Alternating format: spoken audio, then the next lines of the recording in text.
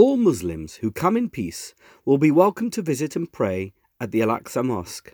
This statement is emblazoned on the map of a proposed Palestinian state published this week alongside President Trump's vision for peace, prosperity, and a brighter future for Israel and the Palestinian people.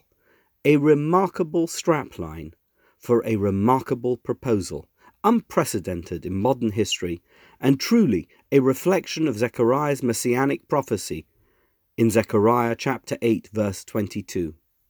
The so-called deal of the century offers what the document refers to as a realistic two-state solution alongside a viable path to Palestinian statehood.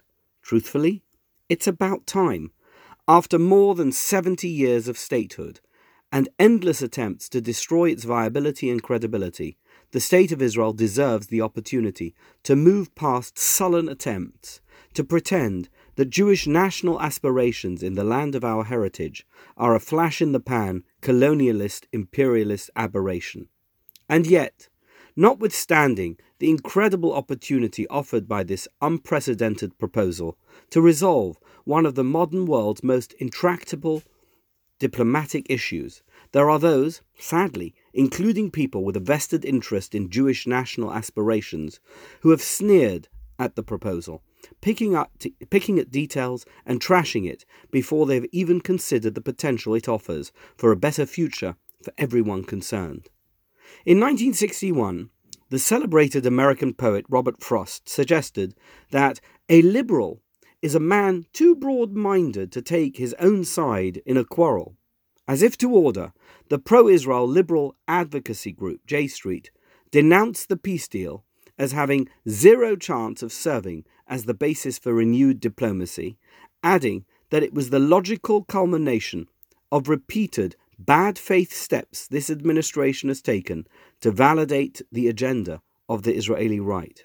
Moreover, by endorsing Israeli sovereignty over vast portions of the occupied West Bank, the president and his team appear to be empowering Israeli leaders to carry out unilateral annexations that would flagrantly violate international law, trample on the rights of Palestinians, and grossly endanger Israel's future as a democratic homeland for the Jewish people.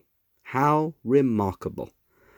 Arab countries with a long-standing history of hostility toward Israel, United Arab Emirates, Bahrain, and Oman, sent their ambassadors to the launch ceremony of the proposed deal at the White House, while Saudi Arabia, the Middle East's most influential Arab player, although they did not send their ambassador, expressed fulsome support for the Trump administration's efforts.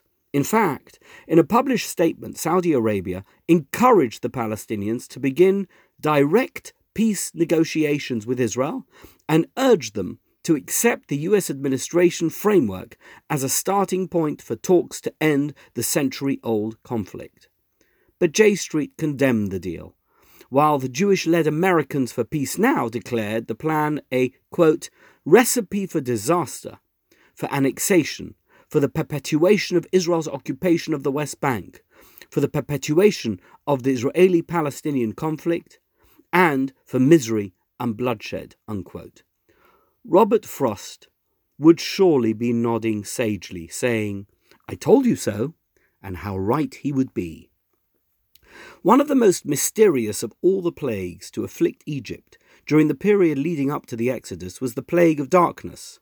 The Midrash at the beginning of Beshalach comments on an unusual word used to describe the immediate aftermath of the Exodus from Egypt. The Torah informs us that when God took the Israelites out of Egypt, he used a circuitous route through the desert rather than directing the Israelites via Philistia, on the basis that if these newly freed slaves were faced with war, they would immediately want to return to Egypt. Immediately following this information is a very strange statement. V'chamushim alu v'nei Yisrael me'eretz Mitzrayim. And the Israelites left Egypt chamushim. That word chamushim does not lend itself to easy translation, and the Midrash consequently attempts to interpret it. Chamushim, says the Midrash, is derived from the Hebrew word for 5, chamesh, which implies that only 1 in 5 Israelites participated in the redemption. So what exactly happened to the other 80%? Apparently, they did not want to leave, preferring the security of slavery to the uncertainty of redemption. As a result, they all perished during the plague of darkness, as the Midrash explains, to protect their dignity. Quote, while the Israelites were burying their dead, they thanked and praised God that their enemies could not see what they were doing and rejoice in their downfall. Unquote. Even more remarkably, the 1 in 5 count, in itself quite astounding, is actually the most conservative of all the opinions in the Midrash. Quote, some say it was 1 in 50. Others say it was 1 in 500. Rabbi Nehorai says, I swear that it was not 1 in 500 that went out, but fewer.